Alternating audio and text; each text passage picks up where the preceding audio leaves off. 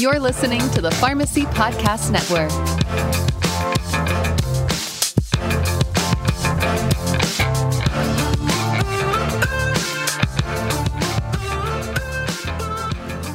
This is the Pain Pod. You want to see pain? Look at these.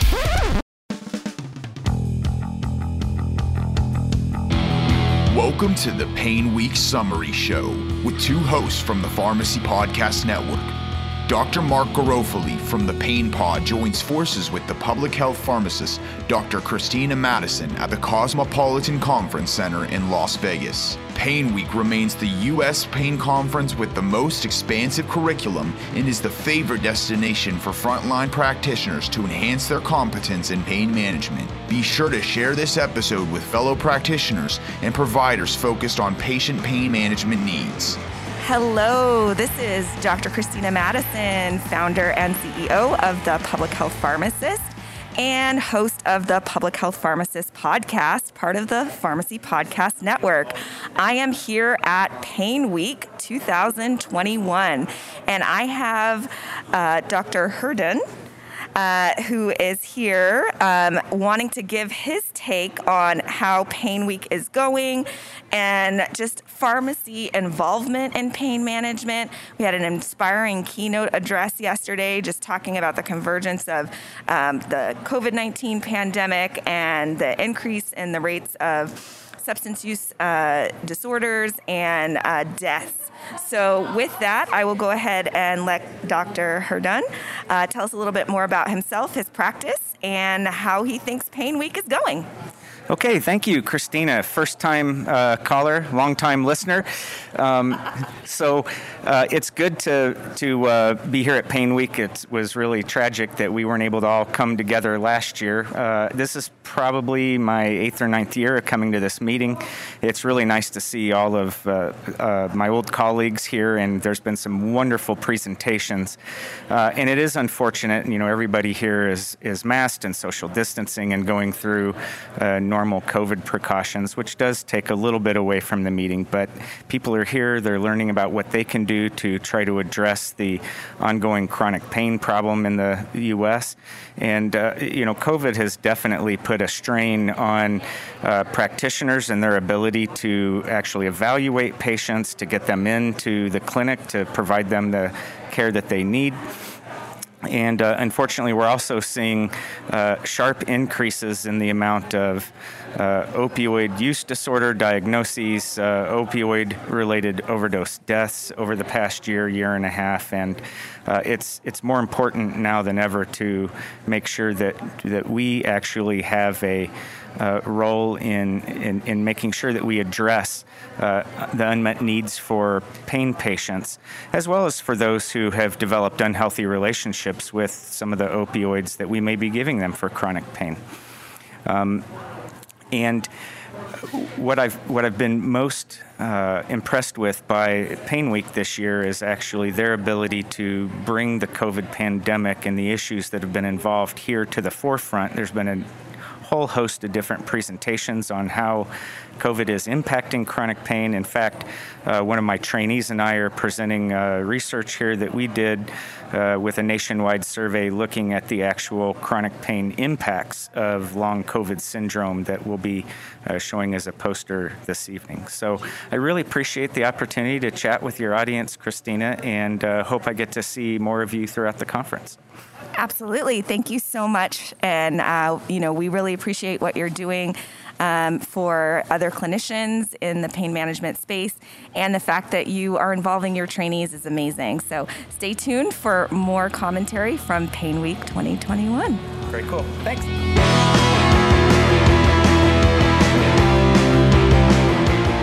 Hello, everyone. Dr. Christina Madison of the Public Health Pharmacist podcast, part of the Pharmacy Podcast Network, here at Pain Week 2021. Super excited to talk to the one, the only, the man, the myth, the legend, the man behind what else? The Pain Pod. Dr. Mark, talk to me. Welcome, everyone. As we always say, come one, come all to the Pain Pod. And thank you for that introduction, ma'am. And let's not forget that it's you are the public health pharmacist. You got to emphasize the right things, right? So everyone's having a phenomenal, safe time here at Pain Week 21, as expected, because that's how Pain Week rolls, right? So we've all teamed up to be live here and provide this for everyone to be listening to throughout the, maybe years even. But we really wanted to interview, the boots on the ground, frontline practitioners, researchers too, anybody who's ever here at Pain Week 21, having a good time and advancing everything when it comes to patient care. So first and foremost here for our conversation right now, we have Mariana Ivanillo, who comes to the Las Vegas here with us, actually all the way from the Windy City, Chicago. She's got some background within managed care, quite the extensive background actually. So we really want to kind of pick her brain as far as what her experience has been at Pain Week 21 thus far. So welcome, Mariana. Hello, everyone. This is a great pleasure for me. It's my first interview on the Pharmacy podcast, so I'm very excited. It's also my first attendance here at the Pain Week. And I am a pharmacist at a managed care field, and I'm involved in the controlled substance utilization review program at a major mail service pharmacy, and with the focus of pain and controlled substances. And Pain Week, it has so far been a great experience. I'm learning a lot, not only from great pharmacy presenters, but also expanding my worldview in the medical field because from physicians, psychologists, nurses. So this is a great experience. And I'm actually here. I find this conference an eye-opening experience, which helps me to actually think broader than just the set protocols or various clinical guidelines subscribed to. And it helps me to understand as to why do prescribers make certain decisions to escalate or reduce opioid doses or add maybe other adjuvant treatments to patient medication regimens. And I actually look at it from different perspectives, especially from my experience in managed care as a clinical pharmacist, as well as my other interests in the pharmacy profession. And as I often see prescriptions with high opioid doses and cocktails for treatment of many chronic pain diagnoses,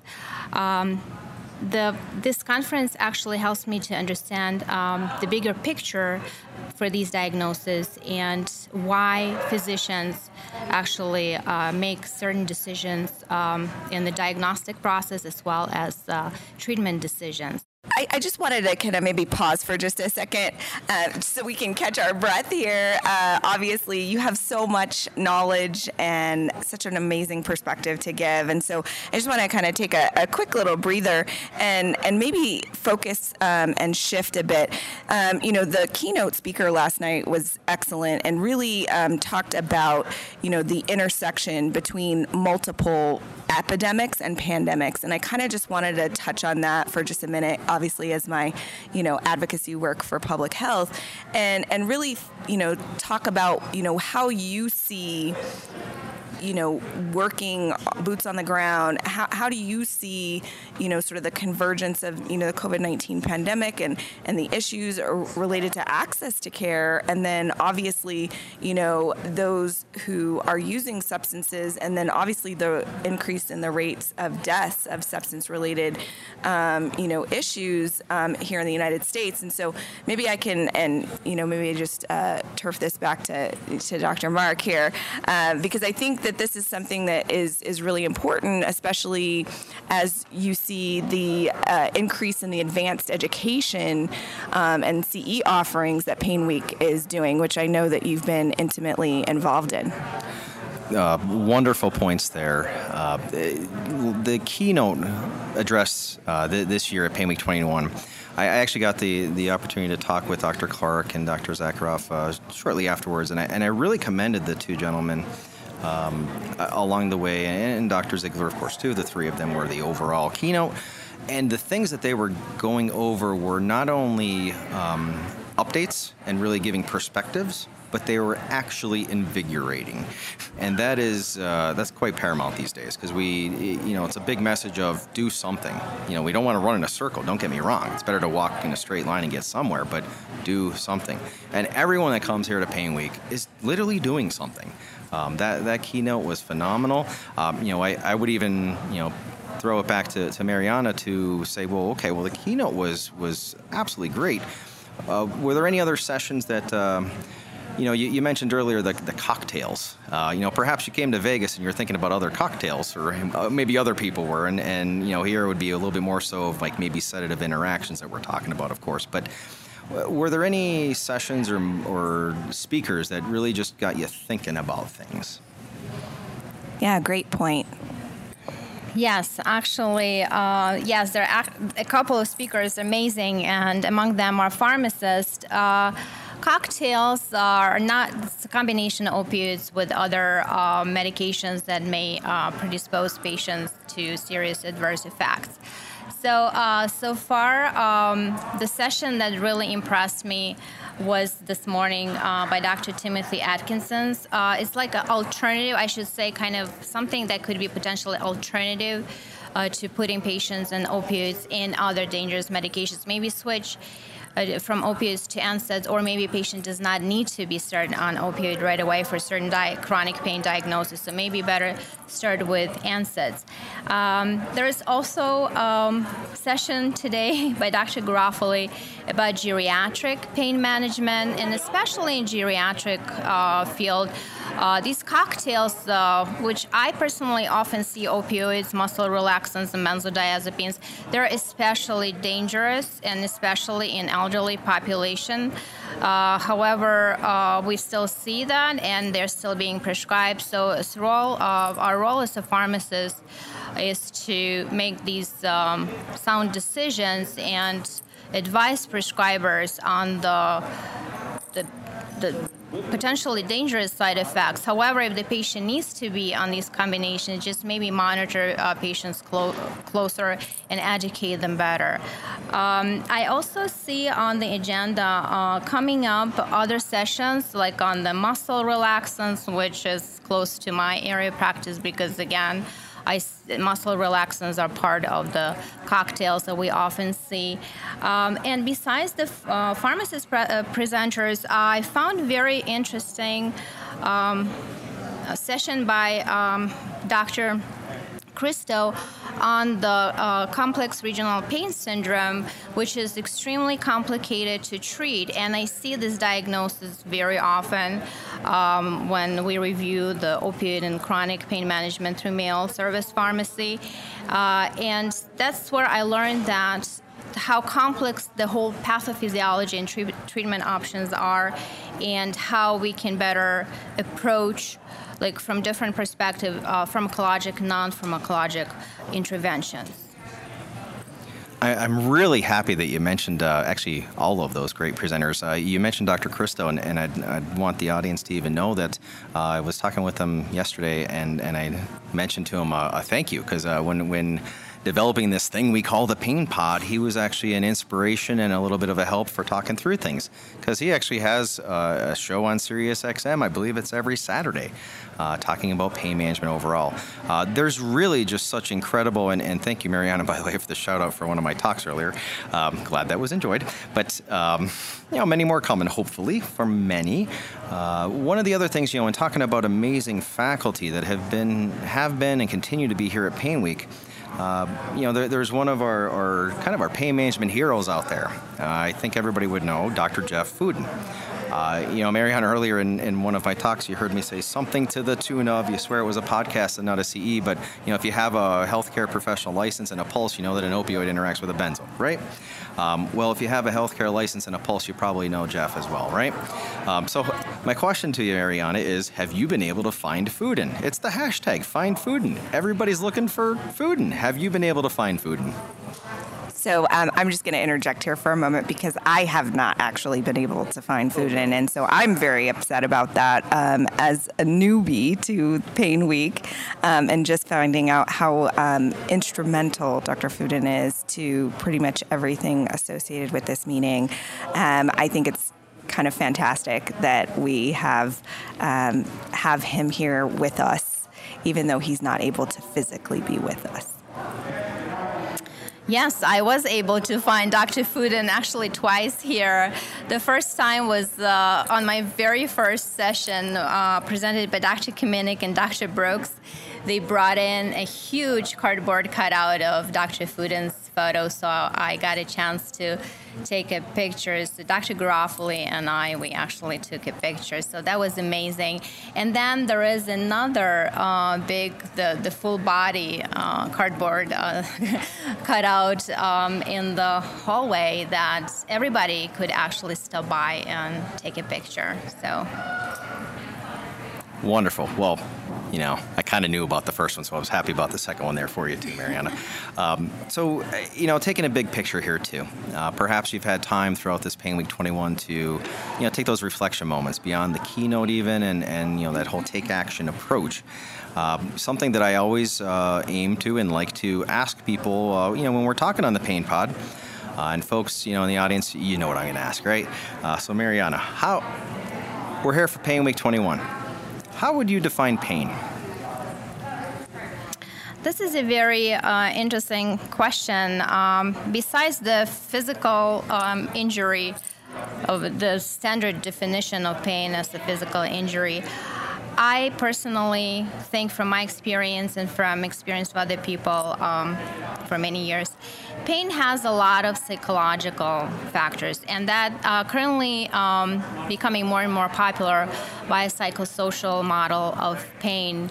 I think it's very valid because we're not only treating pain as just one part, one injury. It's the whole psychological aspect that's involved, stress, psychological trauma that many people go through while experiencing pain.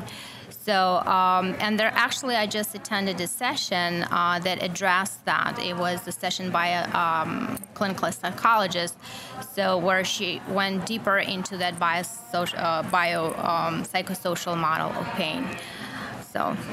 Yeah, I just wanted to maybe piggyback on that for just a second. As somebody who, works with vulnerable populations, in particular, those who identify in the LGBTQ space, we do see the utilization of things like trauma-informed care, especially because there is a lot of mental health challenges in that particular population, but also just understanding and coming from a place when you're treating patients that they may have experienced trauma and that trauma directly impacts their choices when it comes to who they go to for their healthcare needs and how they may be accessing the healthcare system, whether or not they may be in physical or emotional distress, which may lead them to feel some sort of somatic pain.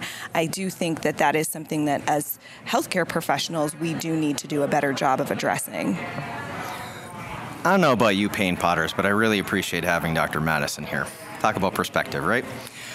All right, so I'm going to kick back to Mariana here for one final question. You all know what's coming. What is your favorite pain medication?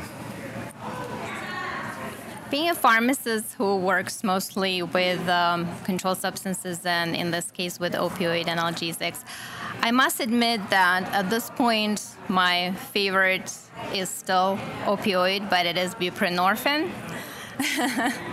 Ooh, did not expect that one. And the reason being is that it has so many uses in pain as well as in opioid use disorder treatment.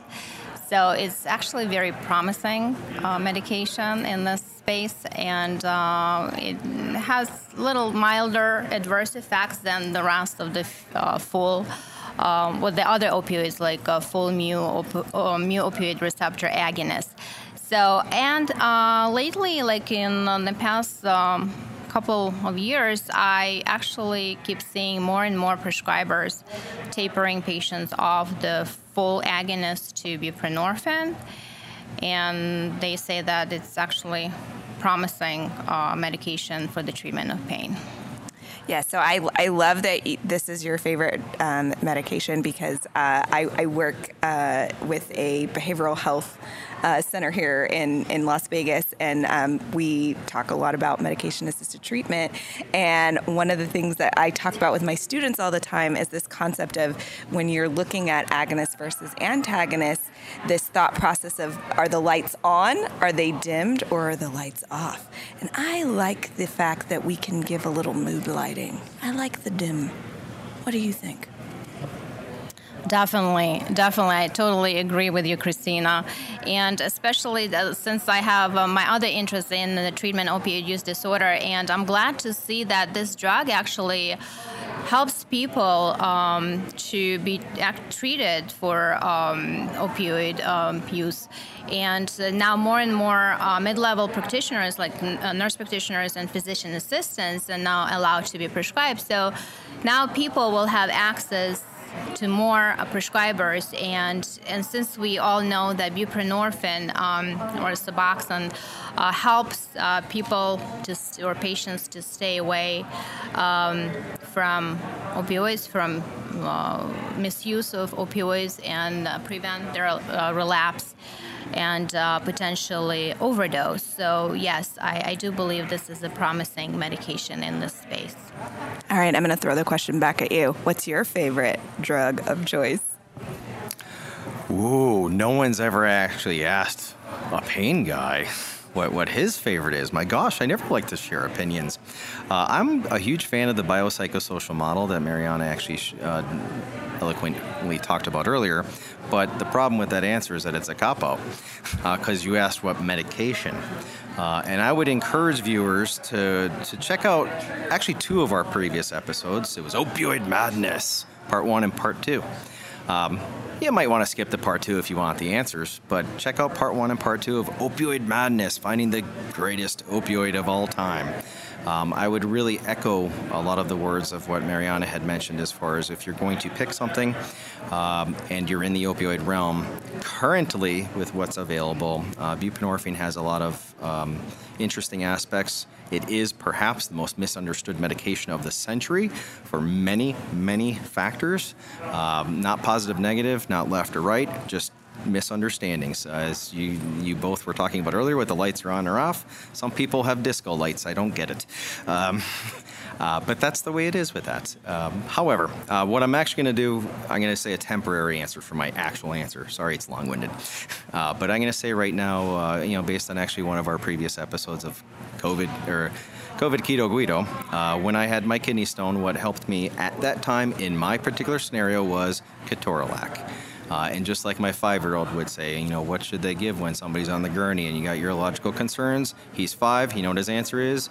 Ketorolac. So I'm going to go with that as my answer now. Ask me again in another year when we're here at Pain Week 2022. Maybe you'll get another answer. I don't know. Well, that's your answer, and you're sticking to it. Awesome. All right. Well, this has been a fantastic conversation. It's been so enjoyable, and as a newbie to Pain Week, I will tell you I have been thoroughly impressed with all of the offerings here. And then obviously as the public health advocate, it is wonderful to see conversations around stigma, access, social determinants of health, as well as possibility of discrimination, racism, and how all of that impacts our ability to provide meaningful and quality health care. So thank you guys both again, and stay tuned for more amazing interviews here at Pain Week 2021.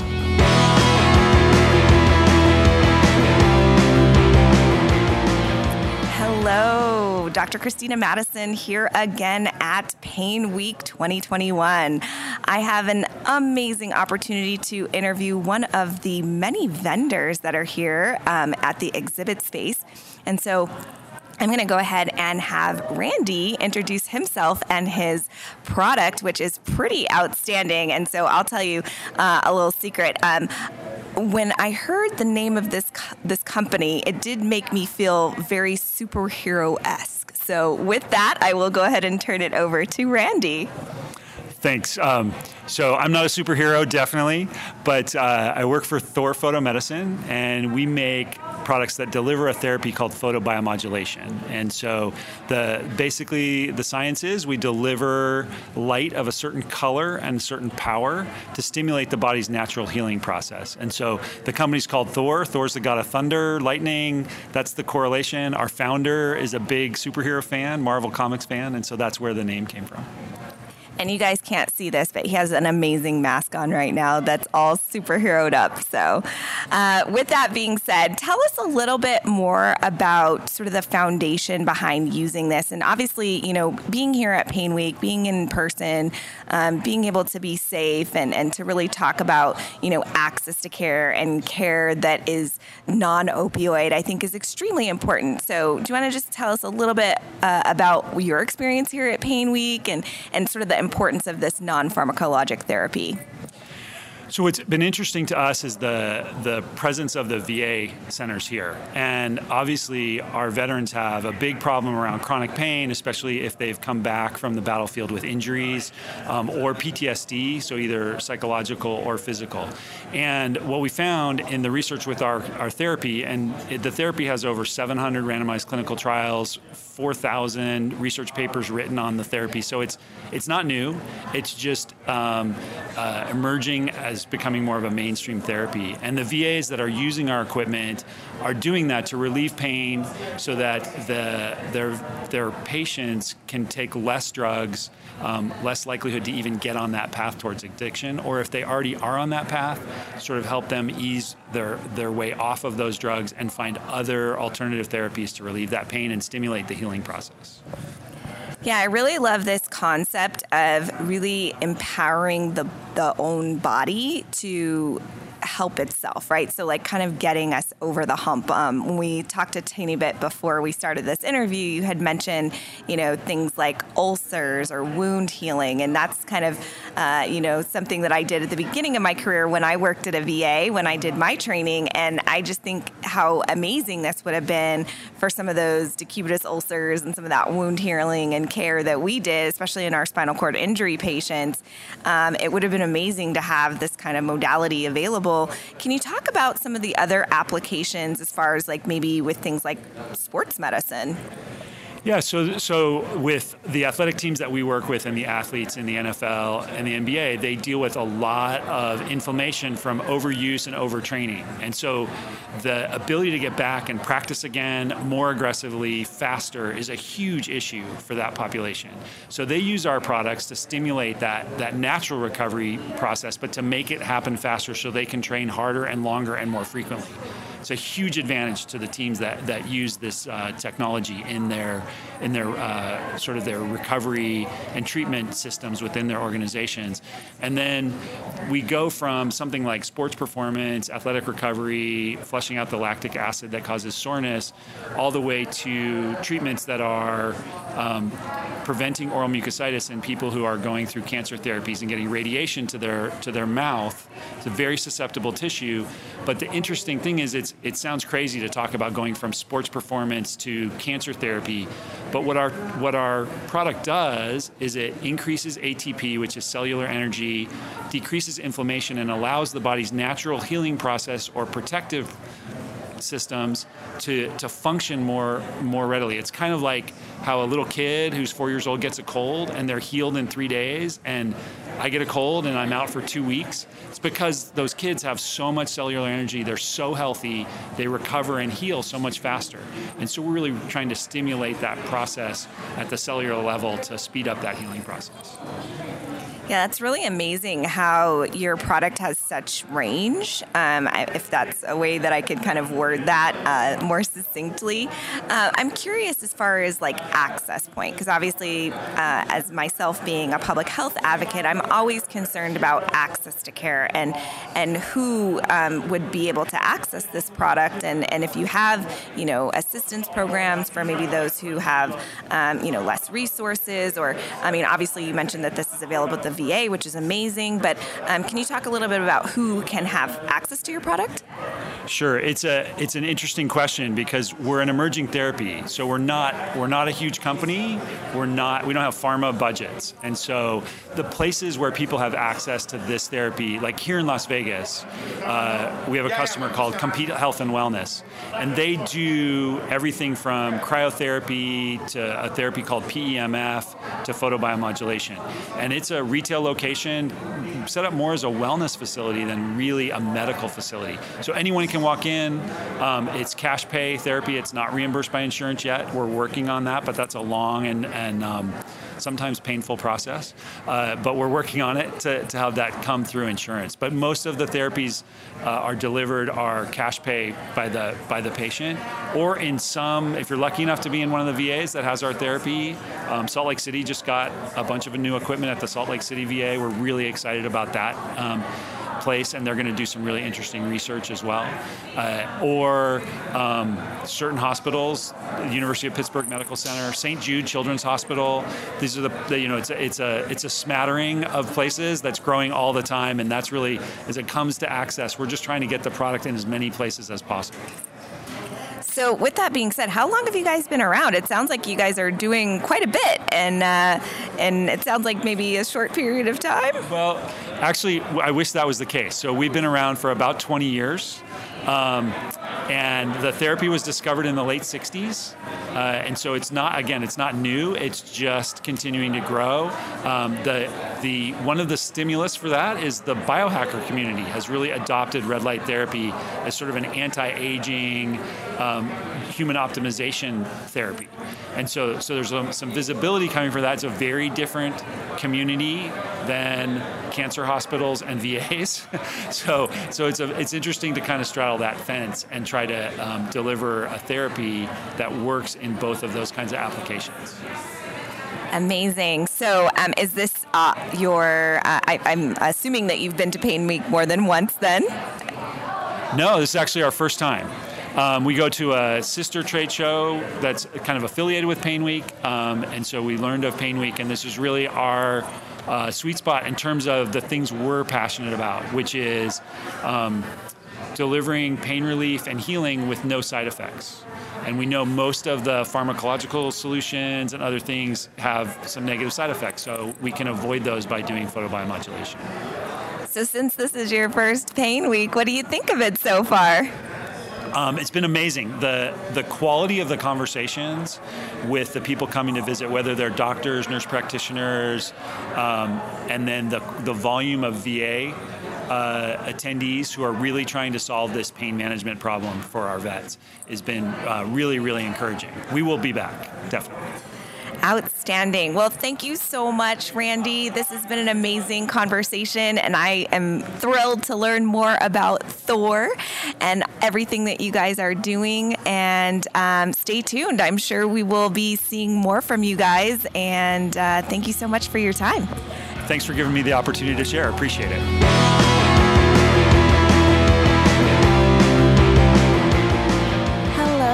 This is Dr. Christina Madison of the Public Health Pharmacist Podcast, part of the Pharmacy Podcast Network.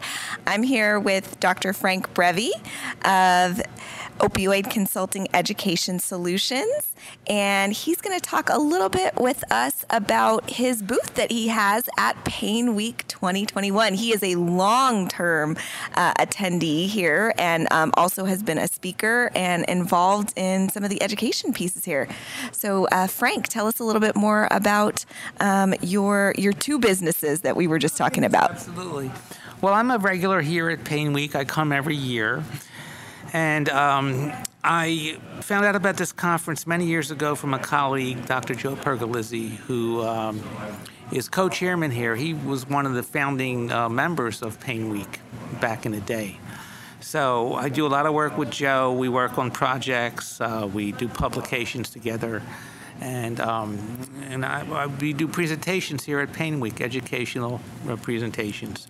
So I'm here this year for my nonprofit company, which is called Opioid Consulting Educational Solutions. It's a 501c3, And the goal of the company is to address issues related to the opioid epidemic with respect to, number one, educating, providing education to healthcare professionals and also to lay people.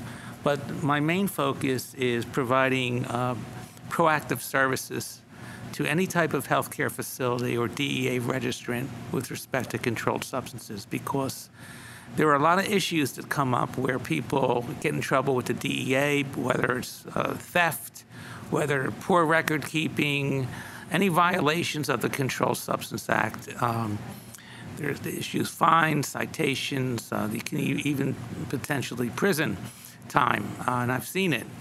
So my company wants to proactively work with organizations to prevent these problems from ever happening by reviewing their systems and processes with respect to controlled substances, doing a gap analysis, looking at the whole chain of custody of how they're handling controlled substances to see if there's any weaknesses in that link, whether drugs can be diverted from the waste stream, can drugs be diverted from the procurement process, are drugs diverted from the storage in the Pyxis or the Omnicell.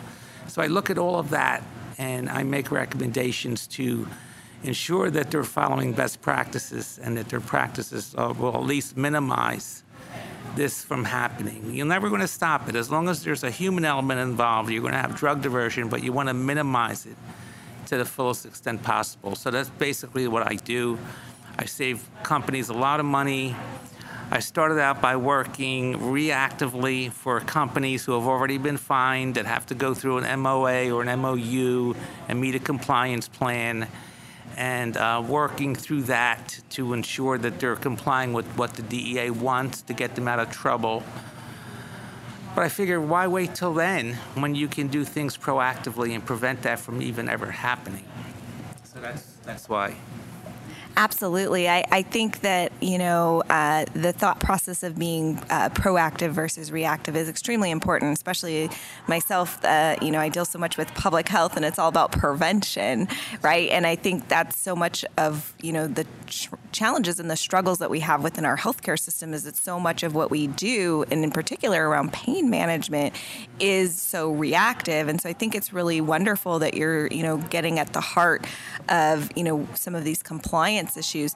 Can you tell me a little bit more of how someone would go about acquiring your services if they did want to get some type of an audit?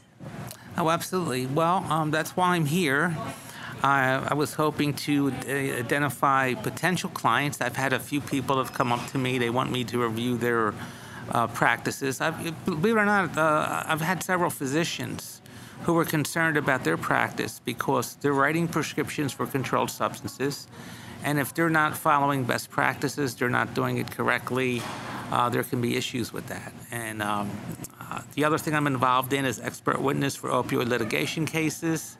I've worked on cases, really horror stories where healthcare professionals, some really, brought it among themselves that they were unscrupulous and in it for profit and greed, and really they got into trouble by trying to, just make money basically off of controlled substances. But there are some individuals who are honest and they just didn't know what the regulations meant or how they should do things or how they should maintain records and what the Controlled Substance Act, requires them to comply with. So that's also an issue. So I hit it from all different angles. And in terms of getting my services, I have a website. I'm starting now that the COVID seems to be abating somewhat. We've been out of commission for like the last year and a half with conventions. I'm starting to attend some of these conventions and network and see if there's anybody interested. A lot of my work, to be honest with you, has been word of mouth. I mean, I've been working in this area for the last 10 years. I really never promoted myself other than I maintain a website. It's been word of mouth. I've done work all over the United States for various hospitals and healthcare systems, and I've even done work up in Canada in British Columbia. I work for a 31 hospital system to help them with address some of their controlled substance issues. And the other thing I'm looking at is working over in Europe. I'm going to be going out there next month. I'm going to be presenting at Roma Pain Days, and who knows what type of connections we'll be making out there. So. Well, I think it's amazing that you're representing the profession of pharmacy so well, and the work that you're doing is so admirable. If there's one thing that we can tell our audience about the benefits of Pain Week and the recap for Pain Week 2021, what would you like to tell our audience? Well, I would tell them that attending this conference really can provide them with a lot of opportunities just through networking, meeting people.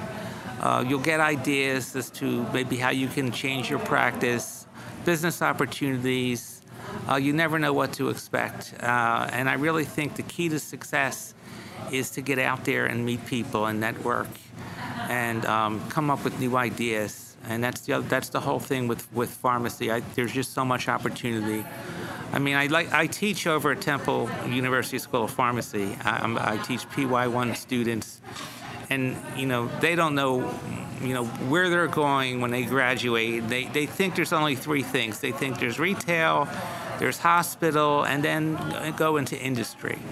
But I like to tell them there's so much more than that. There's so much opportunity. I tell them about all the different, areas that I'm familiar with that they can look into. And so the opportunities are endless. And I think by attending conferences like this, it kind of can motivate you to just see what's out there.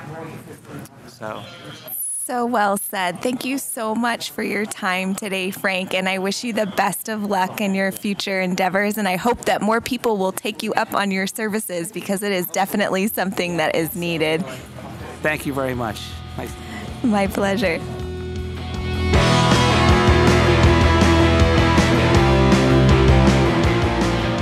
Hello, everyone. This is Dr. Christina Madison of the Public Health Pharmacist podcast, part of the Pharmacy Podcast Network. I have another amazing guest with me as part of Pain Week 2021, and I am so excited to hear more about this amazing device. So I'm going to get Richard to introduce himself and his company. Thank you very much. My name is Richard Hanbury. I'm CEO of Sana Health, and I'm here with my team presenting at Pain Week. We have a device that's an audio-visual device, audio-visual neuromodulation for chronic pain. Which, by the way, I mean, obviously this is all audio, and I did not know that you had such a lovely speaking voice. So kudos to your team for suggesting that you come on, because I am sure that I speak for my audience when I say that it's delightful. So tell me a little bit about your journey as it relates to, pain management and just sort of how you got into being part of this. Certainly. Well, so the company name is Sana because the capital of Yemen is Sana'a. And I was driving near the capital of Yemen in 1992, and I was given a split-second choice of a head-on collision next to a petrol truck or to go off a bridge. In that split second, I realized I had that we were both going to die anyway, so if I went off the bridge, at least there'd be some remains of my dad to find. So I went off a bridge, 60 foot down into dry riverbed, Jeep crumpled up like a Coke can, and that was TBI, spinal cord injury from THC10, plus an aortic tear, plus a whole bunch of other broken stuff. But medevac back to the UK, clinically dead for 8 minutes, including brain dead, and then into a coma, out of a coma, and all of that resulted in a nerve damage pain problem for which I was given a 5-year life expectancy. Basically, Christopher Reeve is probably the best known person with spinal injuries who had a break and that level of pain. And once you're in that level of pain, basically your body can't repair anything because you stay in fight-flight the whole time. And therefore, as things break, you can't recover. They put me through the standard of care, which has changed a little bit in 28 years, but not a huge amount. Some of the spinal cord stimulators are better than they were back then. But generally, this level of pain and that level of problem doesn't have a solution yet. I got lucky in hospital because Well, first of all, they tried to teach me meditation. Now, meditation has great benefits in some parts of pain medicine, especially if you have people who have episodic pain. So when they're having a good day, if you can teach them how to meditate, you can expand the good periods. But if you're in constant pain and you start teaching someone how to meditate at that point, usually all you do is you make them more aware of how much pain they're actually in, which is what happened to me. So in hospital, tried that 5 times. I was like, okay, this is a dumb idea. Not going to do this anymore. Then I watched a movie, and the movie flipped me in and out of what we would now call a flow state. And in that process, so as soon as the film was over, I was like, holy crap, that changed my pain levels more than morphine. I was like, and okay, and the bits of the film that made me feel less pain made me feel like I used to when I was skiing. Then I thought, okay, well, if I had meditated all my life, then I would be able to flip in and out of these states at will. So if I could do that, that would be useful. And then I was like, okay, well, if I had meditated all my life, how would my brain look different? And can I create a shortcut? Meditation basically does 2 different categories of benefit. One is wisdom, which you can shorten by having the right type of meditation, the right type of teacher, all sorts of ways you can shorten it, but you can't really shortcut it. The hardware benefit, turns out you can actually massively shortcut that process with pulsed light and pulsed sound, which is what the device does. That took me a while to figure out, but once I had figured it out, it wiped out all of my nerve damage pain in the first 3 months of use. Basically, if you think of all pain as a combination of peripheral pain and the signal coming up from your body and central pain, how the brain is actually processing that signal, my type of pain that I had was TBI plus STI, and I didn't really have a pain signal coming out my spinal cord. I had a corrupted data stream, much more similar to phantom limb. You've just got a missing component and the brain doesn't know how to deal with it. So generate enough neuroplasticity and the brain figures out a way around it. So back then this was all laptops, wires, boxes. There wasn't possible to actually get it used by people at home because it was a whole bunch of gear that was really difficult to put together. Fast forward to 2015 when wearables started to become a thing. I started to realize, okay, in a few years I'm going to be able to build what I want. So I restarted the company. Various clinical trials, pilots to start off with, focused. There was one of the pilots was fibromyalgia that went really well, and then that became the primary focus of the company at the moment. Essentially, someone takes the device, they put it on, at home ideally.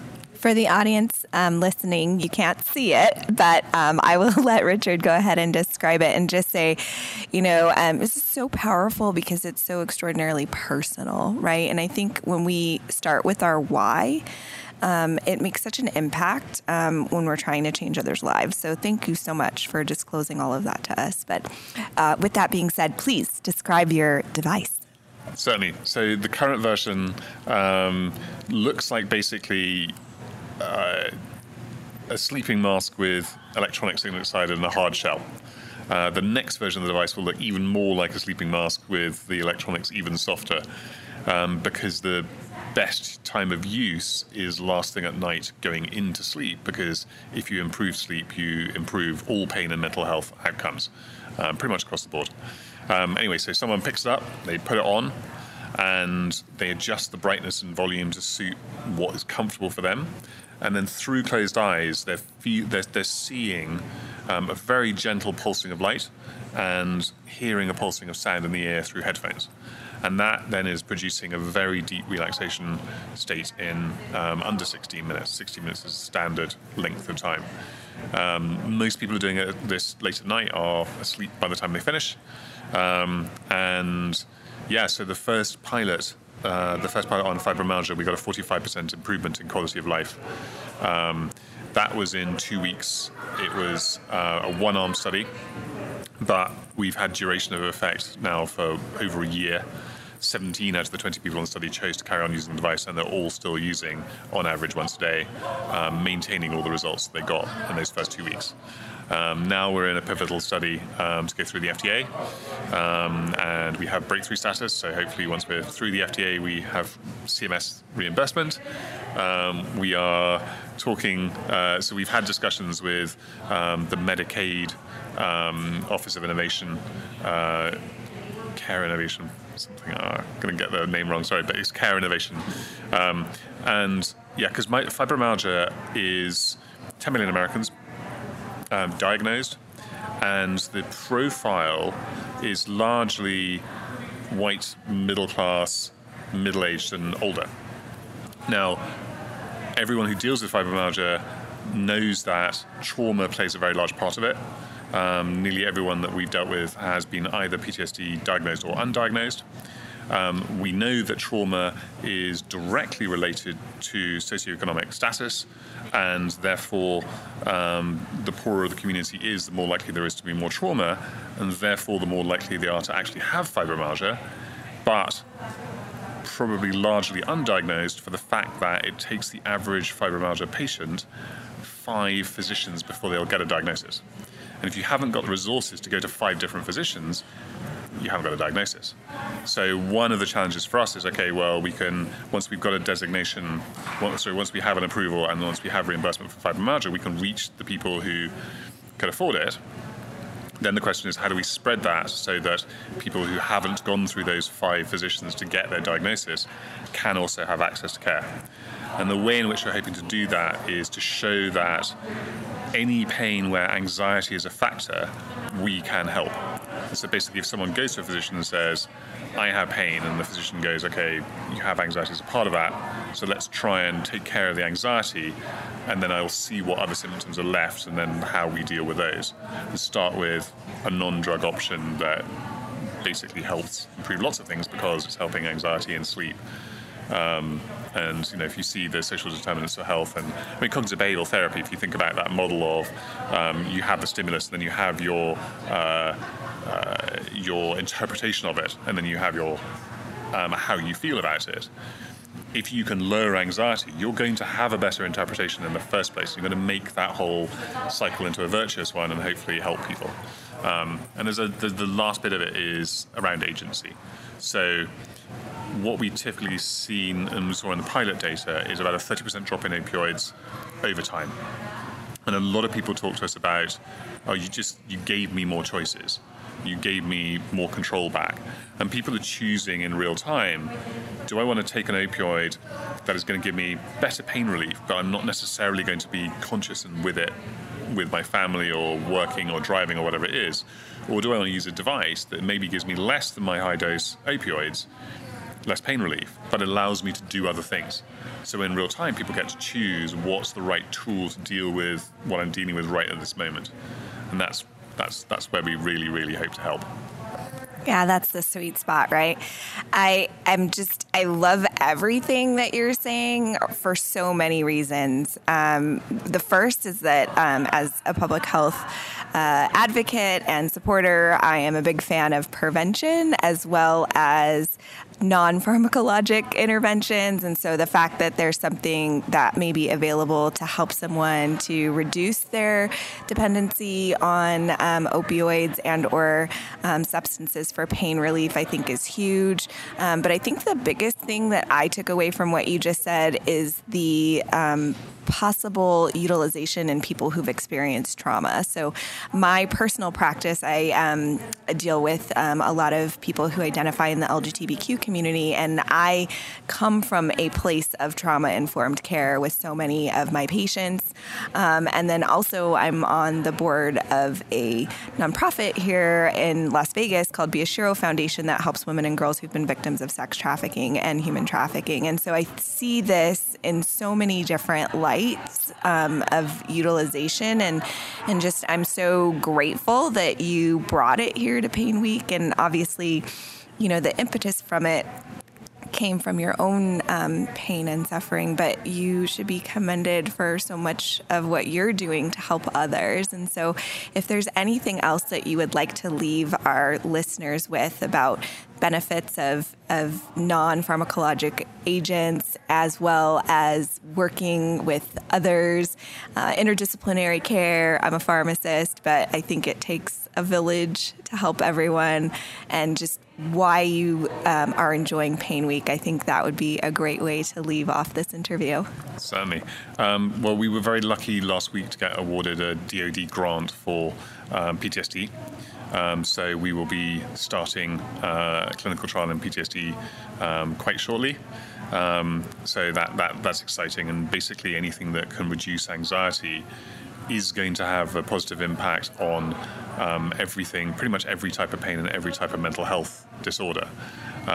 So if people are out there in pain, physical or mental, one of the questions to ask is, what is available to me that can lower my anxiety? Because even any small step, whether it's talking to a friend, doing a journal, all of those things add up. And so that's sort of central role of reducing anxiety and improving sleep. Anybody can take steps in their life to do those two things. So that's kind of like, that would be my takeaway. And from the conference, there's a lot of good things here on the device side and on the psychology side and on the CBT side. The biosocial, psychosocial model of pain gets mentioned in almost every lecture that is non-drug. And so far I've been into 4 drug lectures and it hasn't been mentioned once. So it is kind of a little bit sad that the drug people here haven't caught up with what everyone else is saying. But hopefully they will in time, because the drugs are a necessary part of the toolkit, and I don't think they're going to integrate with the toolkit until they start thinking about it as a toolkit. So that's my hope for the coming years, that things that everyone else has realized, that hopefully that will get into the drug mindset in the future. That's my hope.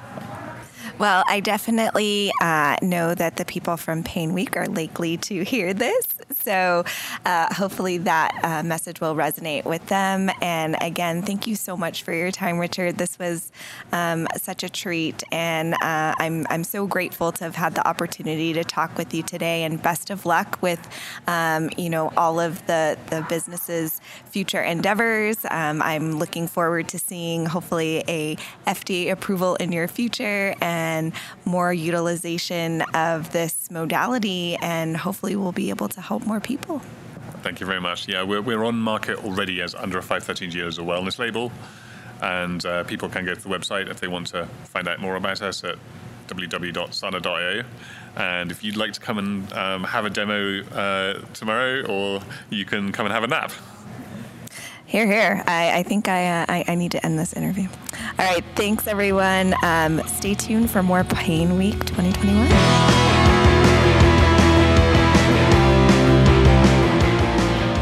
Hello, it is Dr. Christina Madison of the Public Health Pharmacist podcast, part of the Pharmacy Podcast Network. And I have the pleasure of interviewing a pain psychologist. I'm so excited because, again, something that's been really important here at Pain Week 2021 is really integration of this model around, other factors that may impacting, people's pain, how we care for them, and, how we can have other people that are part of the interdisciplinary team that can really help. And so I have Shameen here, and we are going to talk a little bit about how she started coming to Pain Week, and what is one of the things that she's most enjoyed, and what she's looking forward to in the rest of the conference. Wonderful. So nice to meet you, and thank you for having me on your podcast. So I'm Dr. Shameen Ladani. I'm a clinical pain psychologist. I've been practicing since 2005. I've been coming to Pain Week for more than 5 years, but the last 2 years have been virtual, so I haven't been here, but I have definitely come multiple times. What I'm really happy about when it comes to Pain Week is they always have pain psychologists as their faculty, and a lot of what the pain psychologists talk about is how do you integrate psychosocial and behavioral components in chronic pain, and it's been nice to see that.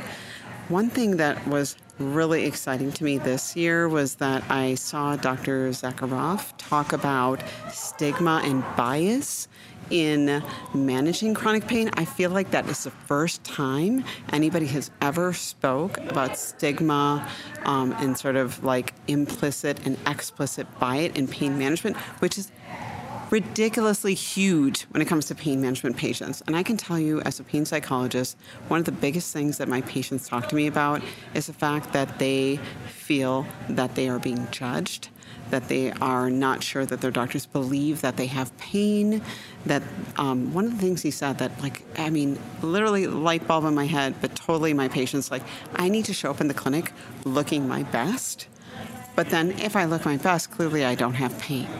So should I look awful? Should I have a cane? Which is not what we want our patients to do. We want to sort of honor where they are and experience what they experience as they say it. And what I always tell all of my patients is pain is an invisible illness, and that what they tell me is exactly what it is. And I will always believe what they have to say. I don't care about the pain scale. I care about how it feels to them. And we need to do a better job of really listening to our patients and believing where they're at, instead of looking at them as what are they wearing? How do they walk into this clinic? What are their experiences? If they tell me it's a 9 out of 10, then it's a 9 out of 10. That's their experience. And so I'll ask them more about why it's a 9 out of 10 for them. How does it interfere in their life? Tell me how they're suffering, which suffering is like a construct that's different than just having pain. Because when you have pain, pain is one thing, but suffering is like a completely separate construct of how do you suffer from the pain that you have? How does it get in the way of interacting with family? I think the biggest thing I see, probably the number one goal from some of my patients, I just want to interact with my grandchildren or my children. And so it just breaks my heart. So I really look at my patients as a whole person and try to take them where they're at and really believe them. I walk into a patient visit like that, hey, you probably are oh my God, I'm being sent to a pain psychologist. They don't believe me. It's all in my head. Clearly now they think my pain is psychological. And I always tell them, I just want to dispel that myth right away, that all I do is work with patients that have real pain. So I want you to walk in this room knowing that whatever you tell me your pain is, it is. And I'm going to believe you. And you don't have to worry about me thinking it's in your head, because I'm going to help you with what's in your head, because pain affects you in that way, and I believe you completely. And that really opens up the dialogue between me and the patient and being able to talk openly with them. Absolutely. And I'm going to quote Maya Angelou, because she says this all the time: when someone shows you who they are, believe them.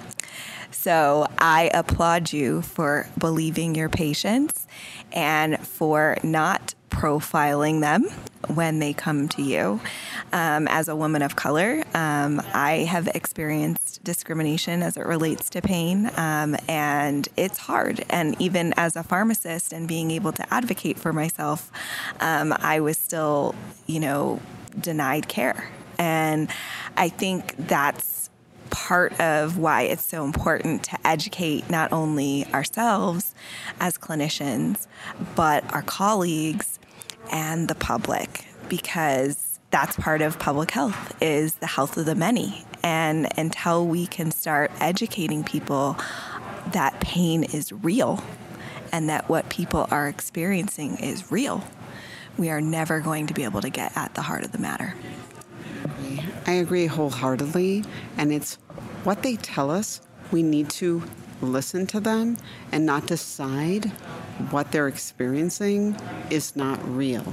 And our imaging studies, the things that we do, I have had many doctors tell me I can do 15 people in the room. It's going to be different experiences, and this one person is going to experience pain where I'm going to think somebody else should. So why would that be our measure of why someone has pain? We need to look at all the socioeconomic, psychological, family dynamics that exist for that patient and how they're trying to function. And so if they are working full-time and they are dressed and they are in the clinic however they meet, that does not mean they don't have pain. They may be just trying to keep it together. And so we have to listen to them and validate their experiences and treat them for what they have, and not decide based on their skin color, their socioeconomic status, their insurer. Oh my God, that drives me nuts. Their insurer, that this is just why they're here in our clinic. And I do my best because I think psychology for patients, especially some of our patients of color, they haven't had a lot of exposure to psychology and mental health, and we're trying to do a better job of educating our people of color about mental health and that it's something that's important. It's stigmatized. If I'm in that, they're not going to believe that I have a real physical pain condition. And I have many men and women that I treat that totally get it, and some that feel worried about the stigma associated with seeing a pain psychologist. So I really try to spend a lot of time educating them about how I kind of cross over between medicine and psychology, and I'm here to kind of treat you for your pain condition, but we can also work on all these other dynamics that you're dealing with that exist because of your pain. The depression you feel because you can't do the things you could do before. When you get angry and you lash out at people in your life and you don't mean to, but you're in extreme pain. When you can't remember something and you're supposed to remember it, it's because pain has affected your brain. But it doesn't mean that the pain is all in your head. And I will never tell a patient that I work with that the pain is all in their head. You'll get nothing but complete and total presence from me because people need us to bear witness to their process. And that's what we're here to do as providers. That's amazing. So, I think some of our listeners may not be as familiar with the concept of a pain psychologist. If someone wanted to find out more information about your specialty and about your discipline and kind of how this should be something that's integrated into pain management, what resources would you recommend that they look into to find out more information about what you do? That is a wonderful question. So there isn't sort of a pain psychology organization. There's not a health or medical psychology organization. So one organization that I do some work with that I think is really great is the U.S. Pain Foundation, which is uspainfoundation.org. And I have volunteered with them and have done several talks. They're very supportive of utilizing sort of behavioral health approaches to pain. So at least if you went to their website, you would see that it's not just sort of a physical aspect and how people utilize it. They actually have amazing support groups for people that have pain. So that would be something that I would suggest. Like a simple, stated, opinion is Google pain psychologist. I hate to say it so simply, but you'll see many people will come up. There aren't a lot of us. I'm literally at this conference, and I can't tell you how many times I've met a physician who's like, do you want to come here? Do you want to come there? We really need you. And so we are a bit of a minority, but if you go to major medical centers, so one sort of key that I tell a lot of patients is if they are sort of attending a talk that I do that's more national, go to a major medical center, go into a pain clinic. Almost always they have a pain psychologist. It's a pretty core foundation of major medical centers. There are some private practice pain psychologists. I certainly would say any sort of board associated with the state, like the Illinois Psychological Association, where I'm from, California Psychological Association, wherever psych association you go to, you can go to them asking for requests for people that specialize in pain, and that might be a good starting point too. Well, this has been just such a lovely conversation, and thank you so much for educating our listeners about pain psychology and how it can be utilized. If there was any parting notes or words that you'd like to leave our listeners with, just how you see the future of pain management and helping others and really helping with that stigma and caring for vulnerable populations, what would you like to leave us with? Wonderful question. So I guess I would say a couple things. Number one, I would say is that medication is useful. It's not the enemy, even though it's being sort of stigmatized in that sense. We do need medication. As a pain psychologist, I'm prescribed, but I don't think that it's the wrong thing to do. But I want you to understand that it's not the only thing, and that treating pain means that we have to layer things. And then if we layer things, like having a psychologist, going to a physical therapist, seeing an acupuncturist, massage therapist, chiropractic care, that the more things that we layer on top of treating our pain is going to help us get to a better place. And that if you are a person who's marginalized or a person of color that is really trying to get that care, that I want you to know know that there are people out here that are thinking about you and that want to help you, and that even if you get poor care by somebody, you do need to keep looking for that care. Don't stop. Don't think you can't seek somebody else. Don't worry that you're going to be labeled as drug seeking, because we are there and we know that you're important too, and we want to make sure you get the right care that you need. So thank you. Oh, thank you so much for what you do. And again, this was such a pleasure. Please stay tuned for more of Pain Week 2021. And this has just been such a pleasure. I've learned so much from all of the different interviews that I've given this week, and continue to keep listening to the Pharmacy Podcast Network.